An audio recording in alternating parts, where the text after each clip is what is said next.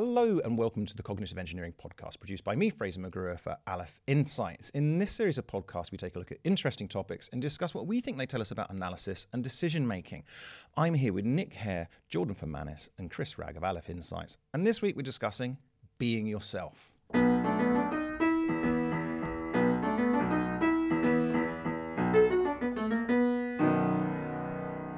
Nick, go for it. Films. Yep. They often, if there's a message, it's often about being true to yourself, isn't it? It's often about, follow your own dreams. Don't let society tell you how to behave or what to do.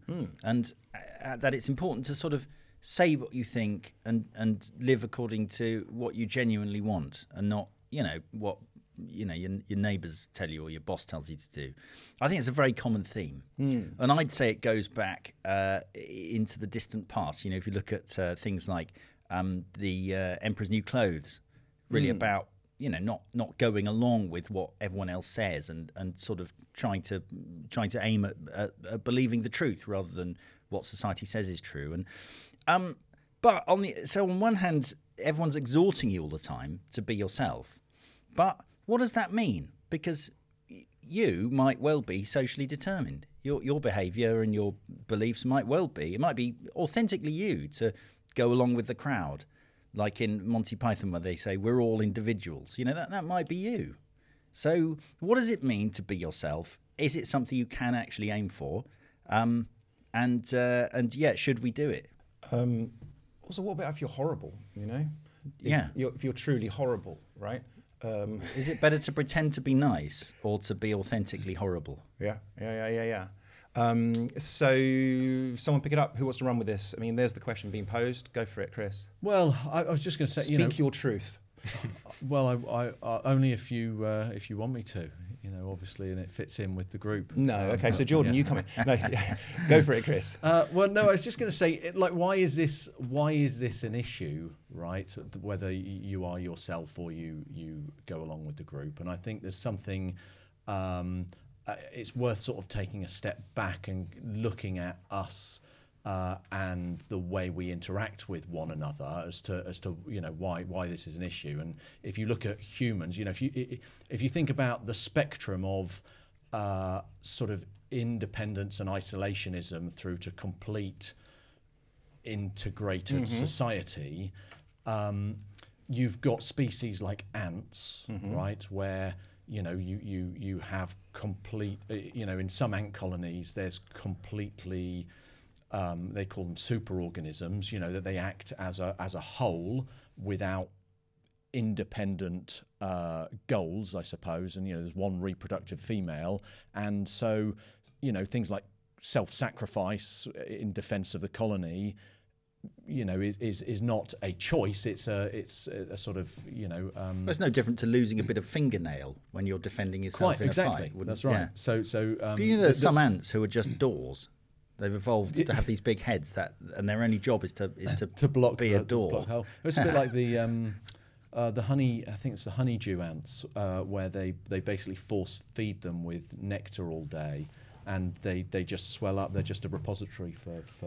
They're just a bag. Yeah, they're just a bag. Yeah, exactly. But then on the other end of the spectrum, you've got like Bengal tigers, right? Which the only reason they meet up is to court and mate effectively, and occasionally have a bit of a scrap. But they might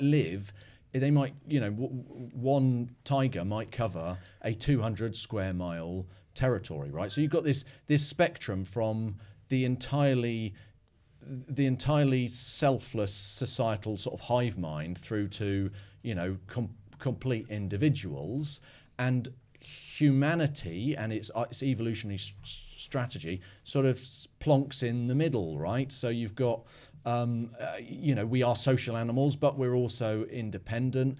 And so we've got this, we found this niche as a society, but we've got to find our own niche as an individual as to which part of that spectrum we sit on. So therefore, we have this dilemma of, should I act in my own interests and follow my own path, or should I amend what I do, adapt it to what everybody else wants to do and fit in with them? So I think that's just a sort of positioning as to why this is something we need to think about.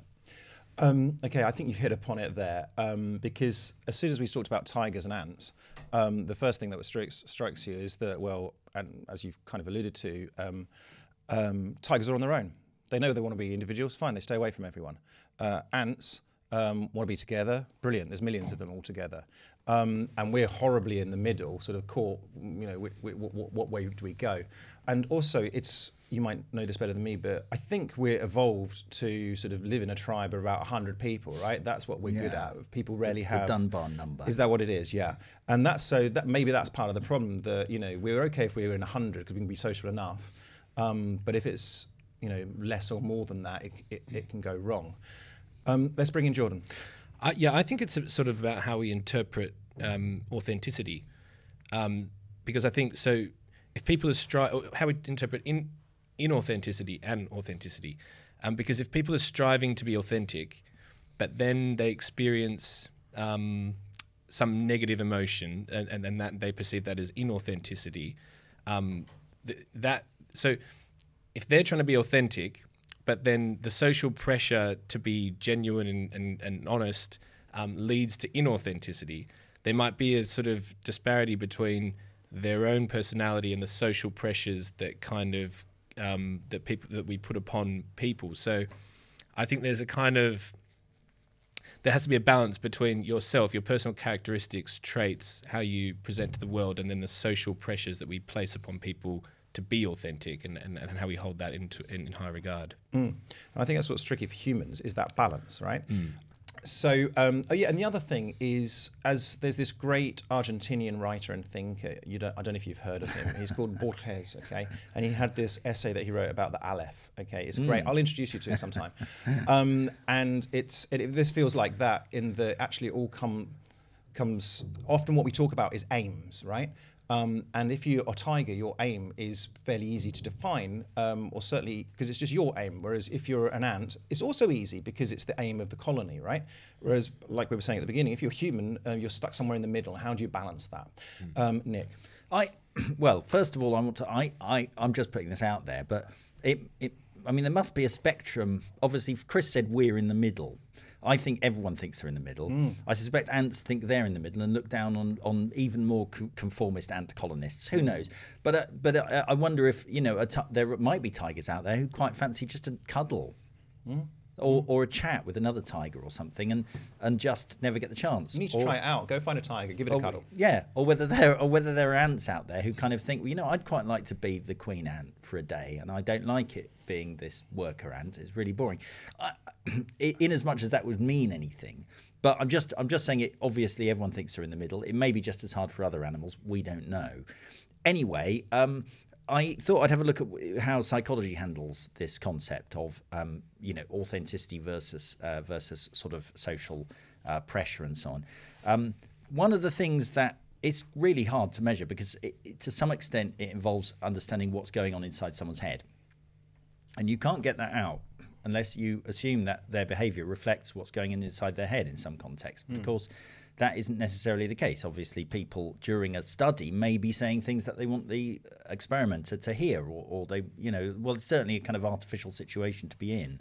So it's very hard to measure. But one of the things they've looked at is what's called intra-individual variability. How much does your personality change sort of over time in different contexts? Looking at things like things like what kind of, you might be an extrovert at work but an introvert at home, or vice versa, and but versus people who for whom their personality never changes and they're the same all the time. And the inclination is to say, well, okay, maybe that first person, the flexible person, maybe they're just authentically flexible, in the same way that if you're walking on a cliff, you're going to be a bit more careful than if you're just walking down the road. Now, which one is your authentic walking style? Well, both, right? It's correct to be careful on a cliff and less careful on the road. So, the concept doesn't make sense. But if you are varying your walking style, someone who walked the same in both contexts, you could at least say that's probably authentically them in some sense. Like if they're always the same, then that same thing is there. So that's one thing you can look at, is variability. And there isn't a great deal of research into it, I was hoping to find, okay, well, people with more variable personalities tend to be of this kind. But they have found that, or at least there is a suggestion that if you have a diverse personality a set of personality manifestations, that's correlated with what's called perspective taking, i.e. the ability to understand what other people are thinking. And the hypothesis is that this is because you're, well, for two reasons. Firstly, that you have less egocentric bias, which means that you're able to understand that your own views of things are only your own view and not like necessarily the truth and other people are weirdos. Right. So first of all, it's about understanding that your perspective isn't the only one. And secondly, that it's about your ability to construct other people's perspectives. And so one of the things they found was that people who had openness to experience were better at doing that.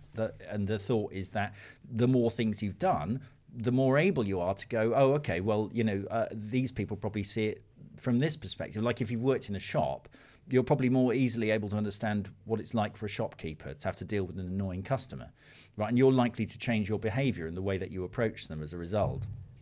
And so the idea is that, so if you're therefore, nicer to shopkeepers as a result of having worked in a shop yourself, is that inauthentic or not? Well, let's not worry about that for now. But the point is that it doesn't necessarily mean it could just mean that you're able to see things from their perspective better. So anyway, you see people who are varying the way they behave in lots of different contexts.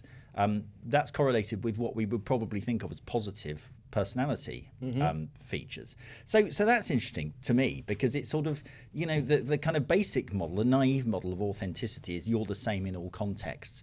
But actually, I think the suggestion from this study is that actually varying the way you behave in different contexts is a positive attribute and correlated with some things that we think are good. And then having said that, and again to go back to this concept of authenticity, I've seen one study where they've tried to sort of define it in terms of congruence between your outer behavior and your inner feelings, which subjectively makes sense. Hard to measure. You can only ask people, how do you feel like you're putting on an act? But I certainly feel like that's a thing, and that it's hard. It's hard to consistently behave according to ways you don't want to behave, because there's eyes makes you on depressed. Right, and that's what they found is that authenticity, when you have lots of congruating fluctuations in your sort of congruence, it's negatively linked to emotional well-being. So anyway, summary would be that first of all, two slightly contradictory findings, which is the more your personality varies day to day, well, sometimes that's a sign of some positive personality attributes. But on the other hand, if you're constantly doing and behaving in ways that don't feel like they reflect your inner behavior, it's bad for you. Okay. So how do we what does it mean? What does all that mean? Okay, nice. I'll bring in one of you two in a second. Just before I do, it strikes me, although I presented it as a problem or a dilemma, that, let's just say for a moment humans are in the middle. That's up for debate, but let's say we're in the middle. But maybe we're equipped for that, right? That sort of, a tiger wouldn't be able to make these kind of, nor would an ant sort of work out how to sort of vary, for example. Who wants to come in first, Chris or let's go for Jordan? I think also I was looking at the sort of philosophy behind this as well, and I came across Aristotle's golden mean, which is a balance between two extremes, excess and deficiency. And I think that's also an interesting way to think about being yourself, because it's good to, I guess, encourage people to be themselves, but we probably don't want people to reveal too much of themselves all the time, because we could just society probably wouldn't function well if people were just acting out their every whim all the time. So I think that's why I think this idea of coming back to that idea of balance is a good one, and it seems to be sort of something that goes back into the sort of birth of philosophy, really, because it's about the kind of functioning of society and how we can all kind of coexist in a way that is harmonious and not sort of detrimental to the greater kind of good, but also to the individuals by having to do things they don't want to. Yeah, it is at the heart of philosophy. I think I'll sort of retouch perhaps on the philosophy later on, but something I was going to that I started thinking about as Nick was talking about individual predispositions towards flexibility. So are some people more likely to seek to fit in, or are some people more likely to just be consistent? This idea of variability, and then but the other thing I think, as well as your inherent sense, is situational. And there are a few things we talked about previously that made me think of this. One is that it's been well studied that as you become more powerful, you become less empathetic, right? So as you climb a hierarchy, you become less good at empathizing with your fellow individuals and perhaps ameliorating your behavior in response to them, right? Now, why is that? Well, I posit that one reason that is because you can, right? So not only do you have a predisposition to want to be yourself, but the power hierarchy sometimes dictates that you better do what other people are telling you because you don't have the position, the status to be yourself. But it's easier for the likes of Lord Byron or Elton John to be individuals and not change their behaviour in response to others because they are in positions where they're able to do that. But if you're the scullery maid or the butler or something, then you have to be more of a social chameleon. So I bet even Lord Byron wouldn't have been too keen on his kitchen staff deciding that today they were just going to be myself. Yeah, exactly. But the other thing so there's your position within society that I think obviously gives you the ability to act out your own desires or not. But then I think the other thing is sort of situationally. You talked about different cultural approaches to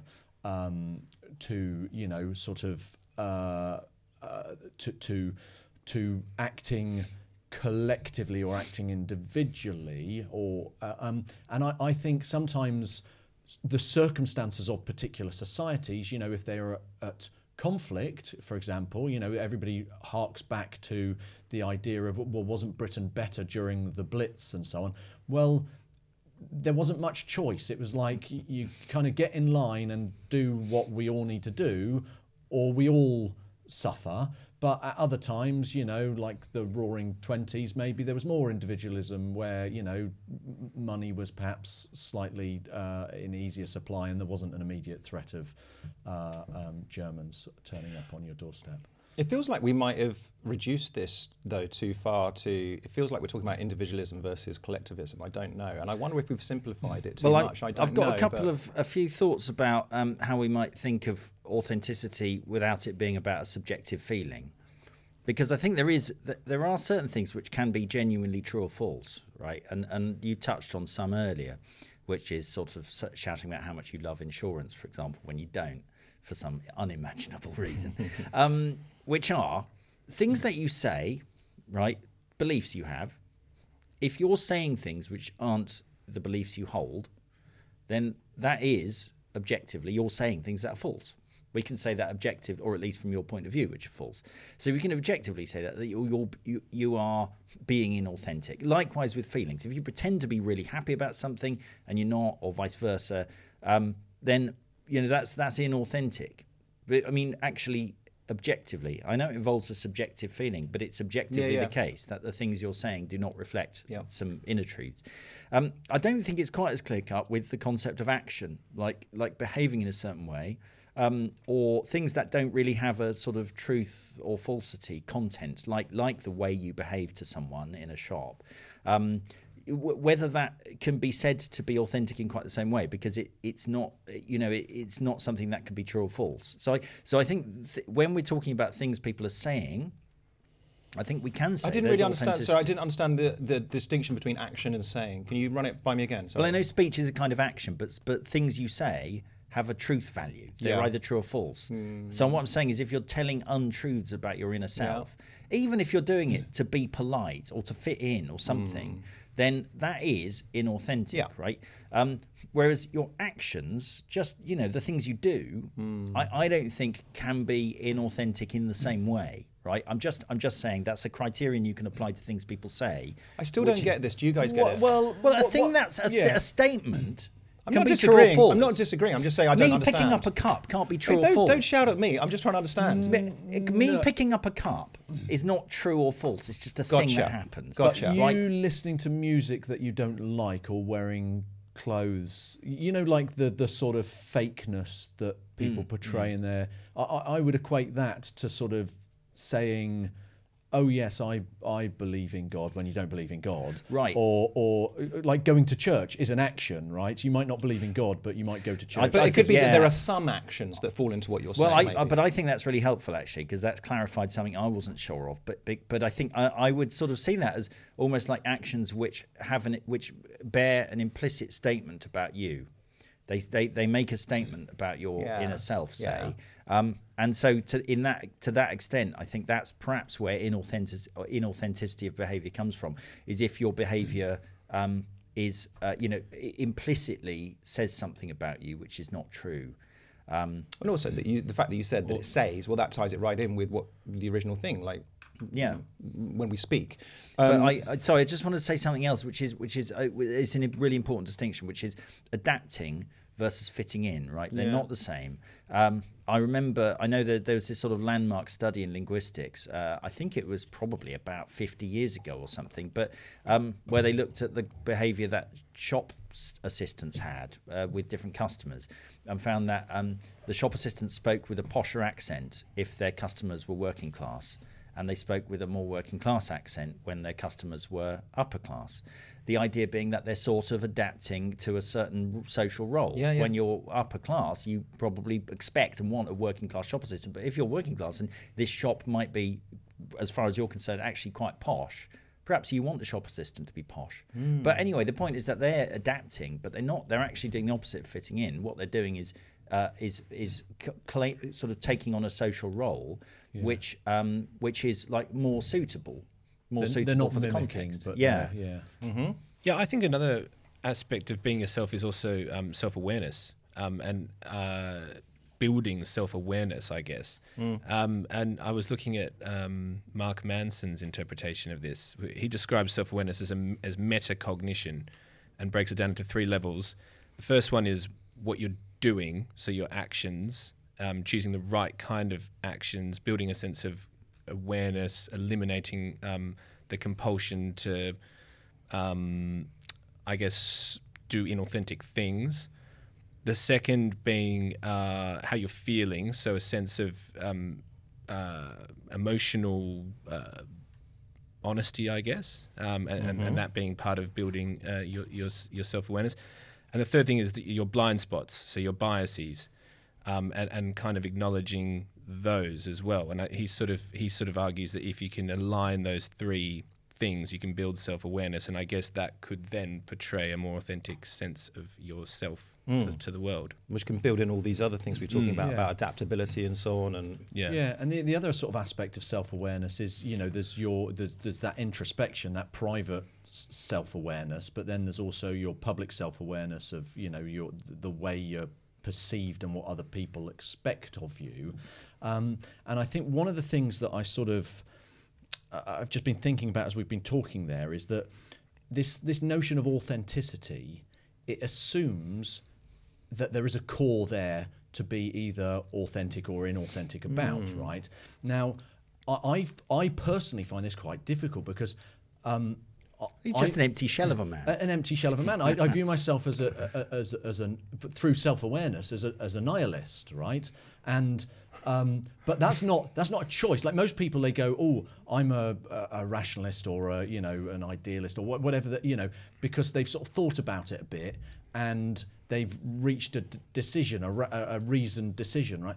The reason I'm a nihilist is because it just feels natural, and maybe that's the case with all philosophies. But if you have no sort of strong beliefs to adhere to, how can you be inauthentic or authentic? The other thing I think is interesting is the extent to which actually, over time, if you are inauthentic enough, does that become your authenticity? And I always think of olives, right, as an example, which I didn't like olives until about 3 years ago, but I would occasionally sort of nibble them because they were the sort of thing that one was expected to. But generally, I kind of avoided them, but I accepted, when people were sort of blaring on about how great olives from Tuscany were or something, you'd sort of nod your head. But eventually, I started liking olives, and then you do like olives, so it's no longer inauthentic. So I wonder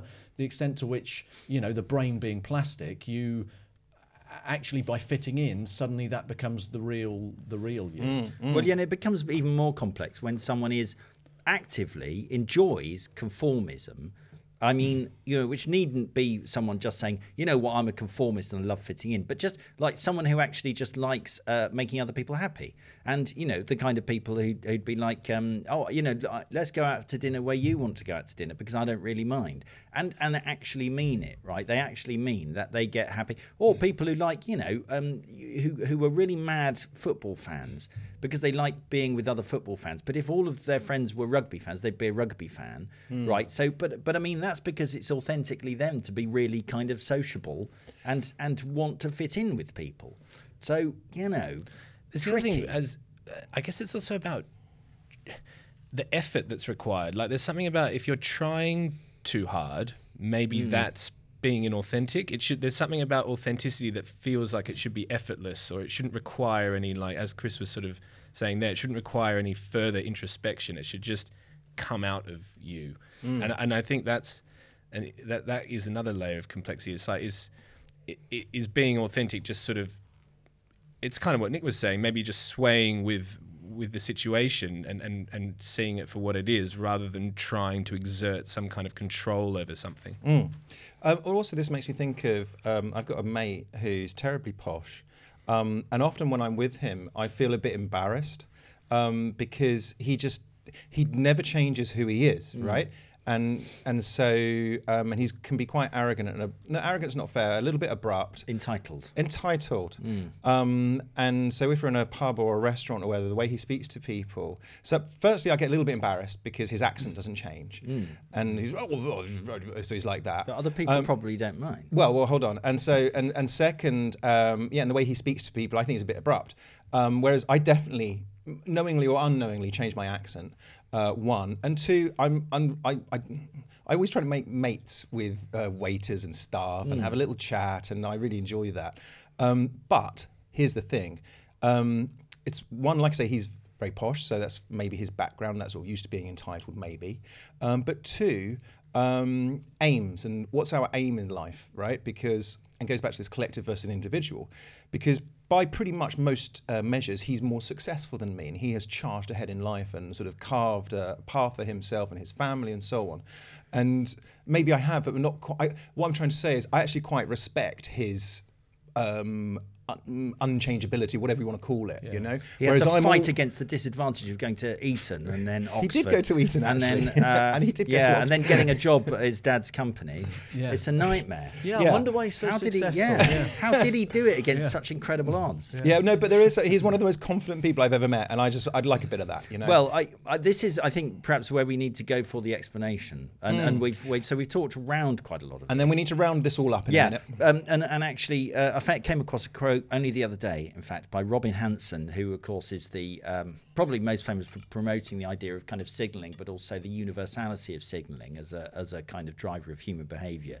And he says, what you really think, in inverted commas, is substantially created by your social world and need not come from your high mind.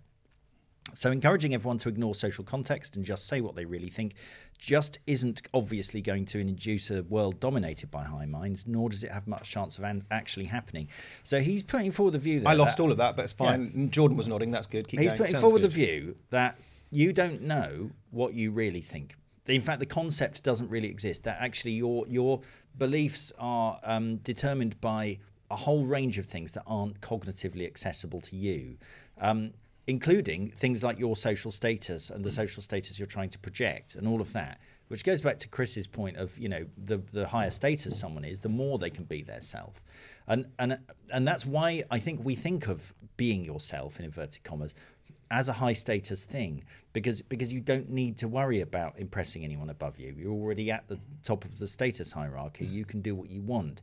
When you're a bit lower down than that, you might think you're being yourself. You might think, and I'm sure you've heard people say this, oh, I wear a suit for me, or I put makeup on for me, because you don't even know how much of what you think is genuinely you is determined by some inner thing or the outer world that you've found yourself in. And the argument would be that, we've evolved it's so important for us to have social approval that we have evolved a very kind of fundamental desire for it that we're not really aware of. So we think, oh, I want to do that. I want to be polite to this person, or I want to say that I like this food when I don't. That's me. That's authentically me. But you don't know what that means. It's not even clear what that means. Is his view. The idea of consciousness sort of skating over and rationalising. Exactly. And so I guess the problem is that, being yourself, as it were, if that means, letting it all hang out in some sense, like doing what you really would do at home right now, is a feature of being high status, but it really is not a route to high status, much as Hollywood would like you to think it is. Suddenly being yourself is probably not a very good idea in a lot of contexts. Well, especially when you look at the other people who are themselves, who are the people right at the bottom of society. Yeah. The Vladimirs and Estragons sitting on their park bench, sort of falling over and rowing with each other.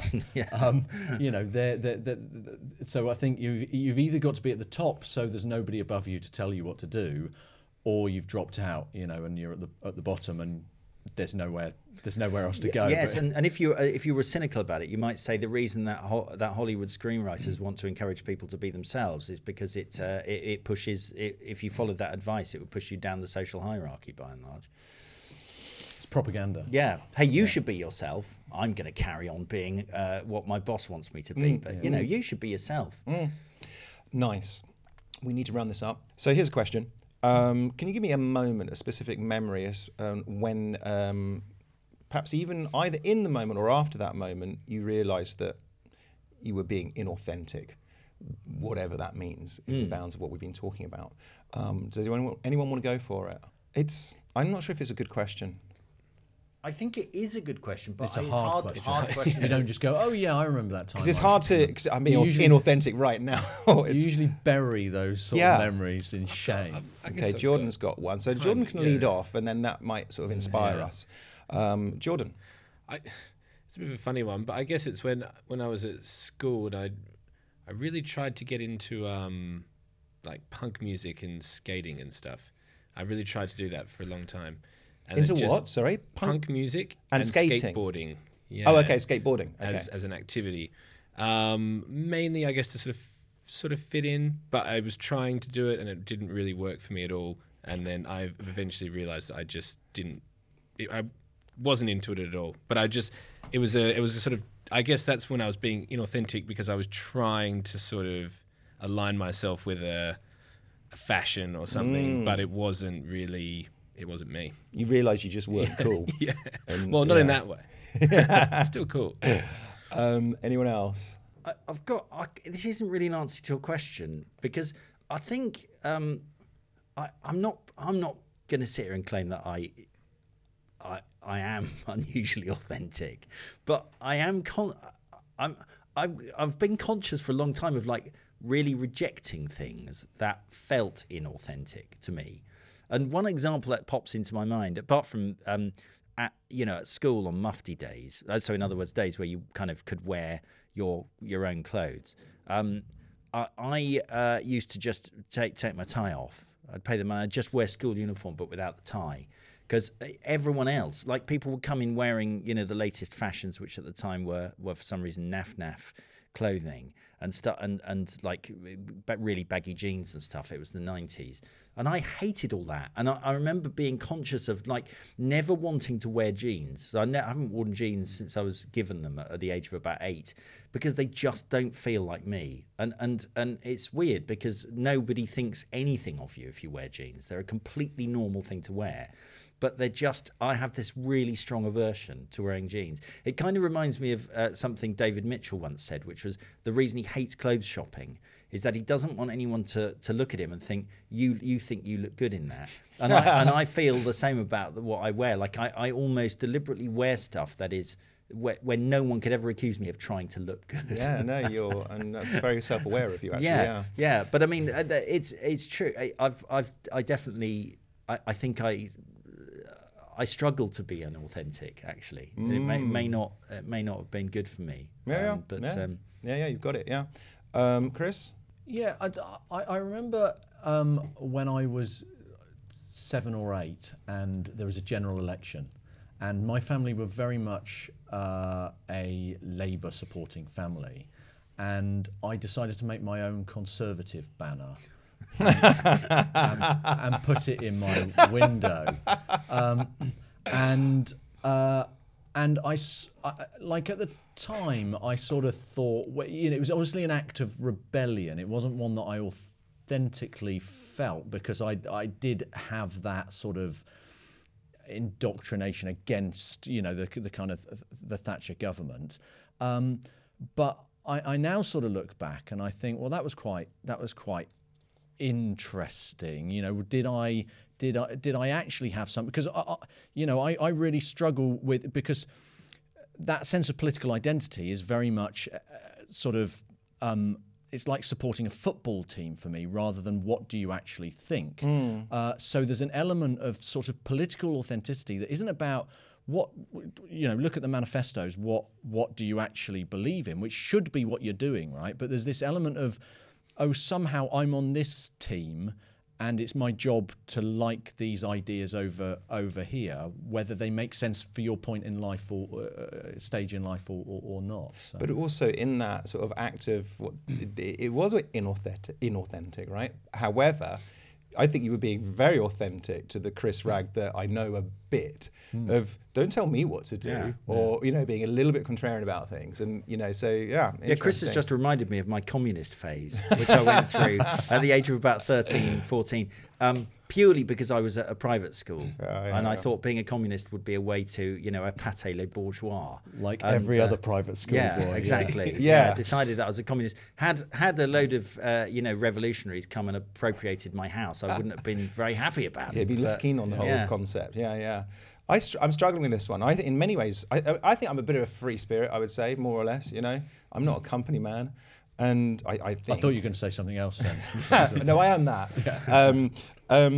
It just... I think my whole life has been a struggle for authenticity. Thinking of school, going to one of these private schools, and then work and behaving at work, and even where I lived just outside London, which I found a bit of a kind of welcome to Pleasant Valley Sunday kind of place, with all the plastics and the norms, but maybe I'm exactly that. And I have to say, you'll be pleased to know I've come to a moment in my life where I feel more authentic than I have. Great. This supports our theory that the two people who are most authentic, you and me, Fraser. one is high status and one is very low status. So it supports our argument perfectly. Encapsulates it. Yeah. Okay, I think let's wind up. By the way, I feel really authentic in these podcasts, actually. That's one of the things I like about doing them. I really do. Hopefully the listeners appreciate that too. Sadly, this is me revealed in all, Okay, let's stop there. I really like that one. All right, thanks as always. I don't think we fully kind of resolved it. Can't be resolved. It doesn't need to. I think we unpicked the issue quite forensically. So we'll stop there. Thank you as always for listening to the Cognitive Engineering Podcast. I'm Fraser McGrew. We've been here with Jordan Fermanis, Nick Hare, and Chris Ragg of Aleph Insights. Until next time, goodbye.